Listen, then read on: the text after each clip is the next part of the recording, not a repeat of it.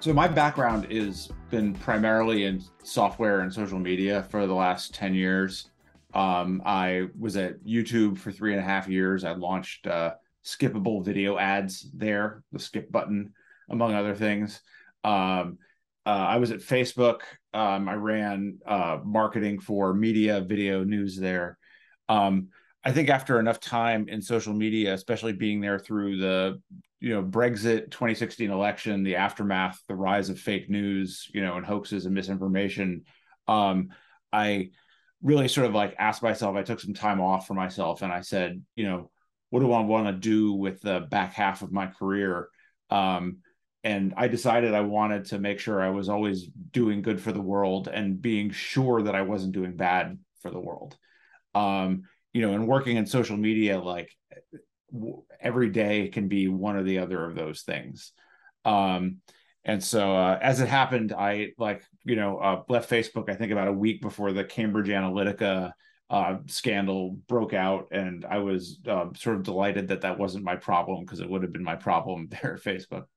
Um, but to me, climate is the biggest problem in the world. It's something I've been worrying about my entire adult life. I mean, going back to like the late 90s when like gas was 75 cents a gallon and everyone around me was like buying like massive SUVs. And there just seemed to be no consciousness or interest in sort of like what was happening and the environmental impact of that. Um, and so, when I met our CEO and chairman. At the time, the company was called Software Motor Company, company named by the engineers who invented the product. Very Sure, that's what it functional, very is. descriptive. Yeah. The company that makes motors runs with software. And very descriptive of what the company was focused on. And I didn't really know anything about motors. I, had never worked in any sort of industrial systems before. But when I did my homework, I realized that's where climate change was happening. That most of the world's energy is consumed turning um, fossil fuels or renewables into motion. Um, and that's true not just in the cars and trucks around you, but also in the commercial industrial vehicles that maybe you don't see every day. But even in your buildings, like probably most of the energy in whatever building you're in right now is being consumed by the motors that are pushing air around and pushing things around, not by the lights or the electronics or other things. And so it became really clear after I sort of just did research and went to the IEA website and just tore through things. And I said, oh my God, there's like no path to net zero. There's no path to getting to 100% clean energy without upgrading the world's motor systems. And so that's how I ended up hooking up with Ryan and with what was then Software Motor Company, to try to really make an impact on climate change as opposed to tinkering around the margins or working on something. This was the core of the issue, and I wanted to get involved in that. There's so many different opportunities and problems to be solved on this front. And Yeah. from my perspective, I feel like the different organizations that I come across, I can almost put them into two camps. It's this sort of, this is a far off goal, big challenge. And we have this kind of idealistic, almost of a daydreamy idea of what it could be. And then there's the Right. very, this is a problem right now that's very solvable. And here's a pragmatic way to go about it. And I kind of put your team into that camp. Like this is something we can do right now. Like we don't have to do R&D for years and years and years and hope that maybe it's a thing. Like you can do this right now and it can be applied. I mean, is that a fair assessment? Yeah, I mean that's an assessment of the life stage of our company. I mean, I think this company was founded in late 2013 with this idea around the motor, and the motor was not ready for prime time, right? It was still an R&D project. Um, and in that time, over that period, not only have we made the motor commercially ready, and now there's thousands of them running in buildings around the world, but we've also been able to expand into new markets and think more broadly about how energy is turned into motion and how we can help decarbonize the world's most energy intensive industries. So that's how we are more into now transport and heavy equipment, construction, agriculture, et cetera. It's not just about the motor anymore. Yeah, so that's our stage right now. We're $100 million plus revenue business. And as opposed to something that's building for the future. But honestly, like those R&D companies are going to help save the world too. Like Absolutely. You know, that the silver bullet is never going to exist. It's always going to be a lot of things happening at once to systemically upgrade the world. And a lot of those technologies are in labs, or they're not even in labs yet. They're not even ideas yet, but we're gonna find it at some point. Yeah, I think it can be for the average person. I think it can be so daunting Right. that it feels like the solutions are all far off, and that's not the case. Some are far off, some are right Right. here today, and can Yeah. be implemented. And sometimes the most impact is a thing that's been completely overlooked, or maybe like the least sexy solution out there. It's like, hey, Right. we could do this right now. You know? Well, that was when I first hooked up with Turntide, then Software Motor Company. The slogan they were using was the LED of motors, and what that was shorthand for our end customer. For them, they spent a decade replacing all of their light bulbs with Yep. LEDs, and What's what that next? did is it took lighting from a fifth of your energy bill down to like single digits on your energy bill. And so now what is the low hanging fruit? Well, it's probably the thing on your roof or in your basement pushing air and water around your building. Like that's the next low hanging fruit right there. But you still got to pick the fruit. And so there's work to be done there. And agriculture needs to get fixed, logistics need to get fixed, warehousing needs to get fixed, data centers need to get fixed, like everything that how we operate in society needs to get upgraded, because the alternative is expecting 8 billion people to transform their lifestyles voluntarily, and that's not a pathway to success. Yeah. So your products and your solutions work in many industries, and Yeah. I'm sure there's others that you're not involved in yet that are probably ability for you to expand into. When you're thinking of your sort of messaging hierarchy and how you sort of present the brand, Yeah. how soon are you talking about the dollars and cents of it and talking about sort of payback periods? Hey, for this upfront investment, you're going to see this. Is that upfront, or is that maybe point 3 or 4 in your kind of Oh, it's hierarchy? it's right away. It's right away. Mm-hmm. I mean, that's actually a great question and a great point. So, something really extraordinary has happened in sustainability in the last few years. So up until a few years ago, if you as a company wanted to be sustainable, it was an act of charity. I mean, it was costing you more dollars out than dollars in. So why would you do it? Well, you would do it because there was a regulation that you needed to comply with. Maybe you did it because it was core to your brand and you would sell more widgets if like the widget buyers felt they were sustainably made. Yeah. Or maybe you're just an environmentalist CEO, or your spouse or your kids will admire you more if they know that you're doing something for the planet, right? But the reality is, like, corporations don't work this way. Like, the job of a corporation is to take money from investors and return more of it back to them. Um, and so here's what's happened, though, is in the last few years, climate tech has gone from this thing that you would do as an act of charity, I spend money and the world benefits, to now a really easy business, no-brainer business decision that you would be dumb not to do, because energy prices are much higher. Anything you can do to save energy will pay for itself relatively quickly if it's an economical purchase. That's why an LED costs way more than a light bulb, but it pays for itself. And now with motors and electrification and automation and other types of climate tech, now they pay for themselves in, like, it was just a few years. Now it can be months. With the price of energy having gone up around the entire world, it was going up even before the war in Ukraine. Now all of a sudden, making a climate tech decision is like, it would be malfeasance not to, by the board. You would have to just be very committed to carbon emissions to like not want to do this at this point. That's a really, really big change, as the economics have transformed dramatically.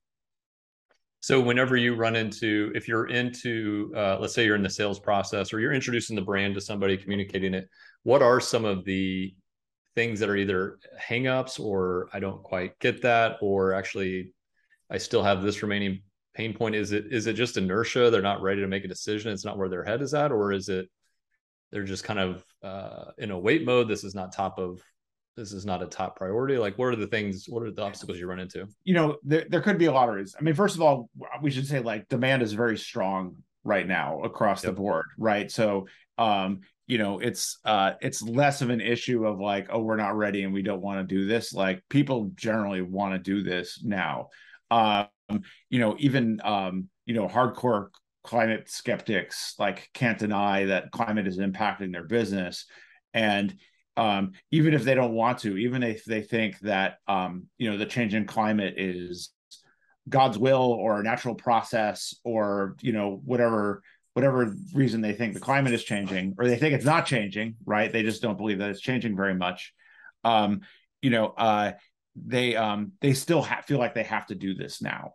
And so demand is very, very strong at this point. And I'd say if there's any reluctance, it's probably around, well, this is new. I've never done this before. Maybe I don't have the expertise around this.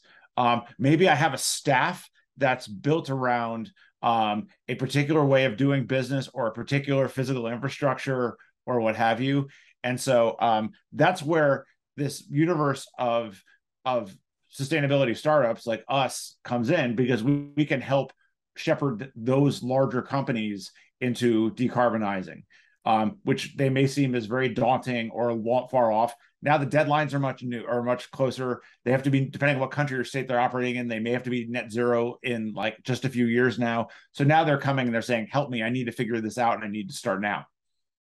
What instigates the conversation? It sounds like if you get a chance to present the brand, the solution, it's an easy sell, right? People say, oh, I get that. Yeah, I have that problem. I'd love to save cost on that. This makes a lot of sense. Efficiency is good. Mm-hmm. But whenever they're seeking you out, is this a solution that they know exists, or they don't know it exists, but they're trying to solve a particular problem and you come up as one of the solutions? Yeah, I mean, as a startup, that's part of like our job in the marketing team and in the brand is to help sort of build that brand. In some sense, we're in some of these markets, we're competing with other startups, and some of them we're competing with very large industrials, right? There are companies that have been making motors for literally 100 years who are now trying to make more efficient motors.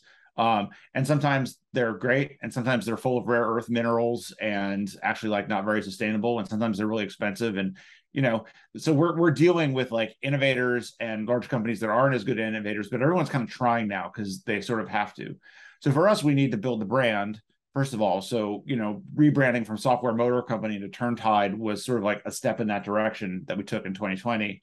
But then also we need to get the word out here that although we're a startup, we actually have a ton of experience. We have acquired, for example, in the electrification space of vehicles, we have acquired a handful of companies in the UK that combined have decades of experience electrifying machines, and they come with customers and an installed base out there. We recently announced that we electrified our 300,000th vehicle, right? That's not the mothership of Turntide that has only been around for 8 years that did that. Those are the acquired entities that we've brought in that we are integrating, that is delivering a combined powertrain solution to companies that need to electrify. That allows us to compete with the big guys. Yeah. So as the person who's leading the marketing on this front, what are some of the bigger initiatives that you have? How much of it is sort of building brand awareness around these solutions, knowing that, hey, there might be a new solution that you weren't aware of before? Right. How much of it is helping with almost being able to satisfy demand of speaking to sorts of resellers or installers or things like that enable you to then take that existing demand and make it work? Like where is your time divided right now? Yeah, I mean, it's complex. We are in 3 major industries right now, and these industries are fairly discrete from each other. Mm-hmm. So one is what we call the built environment, and those are primarily commercial and industrial buildings. With that, we have excellent partnerships with these amazing companies, some of which got their start in LED upgrades and have since moved into motors, some of which are sort of HVAC based companies, and they help us get into the rooftops and the basements of commercial buildings around the world. Like we have some really excellent partners there. In agriculture, we are fully own our partner, VES Artex, that mostly focuses on the dairy industry. Dairy is a huge portion of the protein consumed by humanity around the world. It is growing as an industry, not shrinking. And it's fairly carbon intensive. And but it's key to food security in a lot of countries around the world, is having a vital dairy industry that they can support there. And so we want to make sure that that's being produced as efficiently as possible. So we have a fully owned company that has relationships with dealers around the world, but also has its own sales force and its own brand that we've managed. We keep that brand separate from Turntide because VES Artex has really strong trust with dairy farmers. That is not something that we would blow up. That's a very valuable asset, and it's a great company. Like it's just it's a great company in an industry that it's an innovator in an industry that doesn't really innovate. So they're great. And then on the the transport side, we're working directly with the OEMs. And so this is where it's important for us to bring our big customers. On the construction side, we've been like JCB has been a customer of ours. We've electrified their excavator. We have a bunch more that are in the pipeline right now as well in construction. On the rail side, we have Hitachi. And so for us, being able to promote those big customers, those big brand name customers, is how we build our awareness and drive our capabilities and drive our credibility. The good news is that in our space, generally customers want to talk about their electrification and sustainability. Like it's actually important for them to talk about it. And so we have an opportunity as a partner of theirs to sort of like get their halo and they can get ours as well. Since we are sort of purely a sustainability company, they get the halo working with us, and we get the halo working with them of having their credibility and their brand. Yeah, that's super helpful. It sounds like to both sides. Yeah, I was curious about that because the industries that I see that you're working in, it seems like your buyers and sort of their it's just very different, right? So your value prop probably has a lot of similarities, but the way in which you insert yourself into conversations, maybe the values that they hold, maybe their sort of mindset probably varies from industry to industry. But it sounds 100%. like, dairy as an example, you've got instant credibility through this, right. Long held brand equity that already exists. There's trust already built in, which is crucial in that industry. And to where people are speaking on the same wavelength versus coming at it from maybe potentially opposite ends of the spectrum, trying to find a solution, right? Well, and that's the thing is when we started partner, I spent my first year here working as the interim head of marketing for VES when we had a partnership with them before we had acquired them and before we had also acquired Artex, and which was a sort of a rival of theirs. And so I spent a lot of time working with the dairy industry and working with dairy farmers. And the last thing to do if you want to build trust is like show up from Silicon Valley and say, hi, I'm here to talk about sustainability, right? There's so many levels of distrust you're going to form there. To a lot of dairy farmers, like they consider themselves environmentalists, like they're stewards of the land. They are pillars of their community. However, they also feel like they're under siege, and they feel like there's a lot of people when they're talking about climate are talking about eliminating meat and dairy industry, like regulating them out of existence. And so for them, it's a matter of survival. So if you come in there and you talk about sustainability with them, they're going to say, oh, you're a vegan, you're trying to shut me down, right? But you need to respect them where they are and what they're doing, which is they're making food for people. And they have a tremendous amount of pride, which they deserve and they've earned on that. And so when we're talking to the dairy industry, we want to maintain that trust that we understand you. We understand what you're going through. We understand when the milk price goes down, like that's existential for you.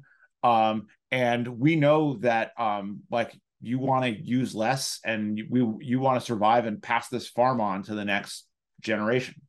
And so that is a very different story to tell and a very unique story to tell versus talking to somebody who's trying to electrify a piece of construction equipment, or someone who is trying to make a building more green. It's like they're discrete audiences who need their own stories, and we have to put a lot of thought into who they are and what they care about. It's so true. And you speak in a way where you've had those conversations, right? Like that's as you talked about, like the dairy farm, they're not wrong about that. The views that a lot of the views that they have on this, they're well founded and for Yeah. good reason, right?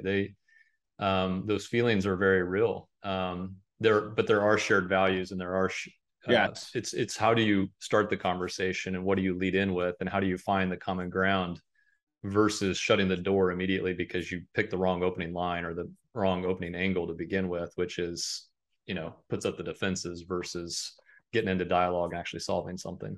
Yeah, 100%. And that's why, when we brought in VES Artex, like there was talk within the company, like some people want to like rename it to Turntide Sustainable Agriculture right away. And, and there's like a brand case for doing that. At the same time, I had spent enough time just sort of talking with the farmers to understand how that would basically like they would just close the door immediately. And so you can't come in and say like, hey, we're smarter than you and we're here to solve your problems. Like everyone hears that and feels that around the world, especially coming from Silicon Valley, and nobody appreciates that. Like, Mark Zuckerberg is not the most popular person in the world, right now. And so we have to be conscious about that, about like who we are. The good news is like we're not designing these dairy systems in Silicon Valley. They're designed in Chippewa Falls, Wisconsin, and by people who have decades of experience working with the dairy industry. And so we can build trust there. In the electrification space, that's why we like bought into the electrification space. We have people who know the people, who speak the language, who understand what actually, drives folks at these companies that make heavy equipment or two-wheel vehicles or boats or what have you. To them, it's not just about I need to generate lower carbon emissions, although all of them generally want to see a healthy, sustainable planet. Everybody hates pollution. But for them, like their business goals are unique to them and their industry. And we need to be able that we're addressing that. At the brand level, it makes it a little challenging because like we have these three stories that are not the same for each other for three different audiences. And so we're not really advertising the brand so much in order to drive at the highest possible level in order to drive customer volume and customer interest. We have to be very specific within those verticals around what we stand for there. And then the brand is more about everyone else, employees, investors, press, influencers, et cetera. Yeah, that makes a lot of sense how you're kind of building the brand house around, again, especially when you have discrete customers. It's already difficult enough to have a position that's relevant whenever you're talking to that many folks. Right. So in some cases, you got to decide, do we even try for that? It sounds like you hadn't done a good path. What you're talking about with the differences in messaging and how you kind of lead the conversation and how you kind of represent yourself and what you're solving. To me, it's almost as challenging, if not more challenging, than sort of the technology of this. I mean, to be able to get human behavior is a tricky thing, and yeah, we can create a solution, but if we don't know how to speak to it, if we can't drive adoption, what's the point? That's our big motivation as we get into this further, is just trying to understand people and how do you do the messaging in a way where it's accepted, it's not resisted, and people are looking to it. But you have to understand where people are coming from, and you have to understand sort of their hierarchy of needs. It's like you were saying earlier with some of these, it was, in the old days when there was a bit more of a premium to it, it was more on, in some cases, like, hey, we've done well and we want to be sustainable. When you are in a low margin business and a family owned farm, your first thought probably isn't decarbonization. It's like, how am I going to make ends meet this year? Absolutely. And if you're a supermarket and you're clear and your margins are 1 or 2% or something like that too, like we have to come in and basically say like, we're going to cut your energy costs really fast and then your margin's going to go up. Like that's what they care about as well. They're running a ton of refrigerators inside this, enormous space. That's a lot of energy. So how do you reduce those energy costs? Like that's where the conversation always needs to begin. From a brand standpoint, I, like a lot of environmentalists, sort of succumbed to the idea that there's all this unpicked low-hanging fruit, and it's not low-hanging fruit, right? So there's you'll see this every now and then. It's like, well, if people just like flew less, like less flying, they'll use less energy. Like that's great. So you're not going to go visit your grandma for the family reunion, right? You're not going to fly your kid home from college, right? You're never going to go to Disney World. It's not a thing. Well, if everyone just gave up beef, right? Okay, so you're going to expect like millions, hundreds of millions, billions of people around the world to transform their diet voluntarily, right? That you can't, there's no path. If we could conserve our way to saving the planet, we would have done it already. The reality is humans are going to do what they do to assure their comfort, to assure their security. And you have to give them that for everything that they want and expect, but for less. You can't just expect them to take less. Yep, that's so true. So it sounds like you've had some exciting times already with Turntide. What's been the most rewarding aspect since you've joined? I mean, obviously the most rewarding, aspect is just the impact that we have. Like just seeing it when you see an electrified vehicle in motion, that the last version of it was spewing combusted petroleum out into the atmosphere.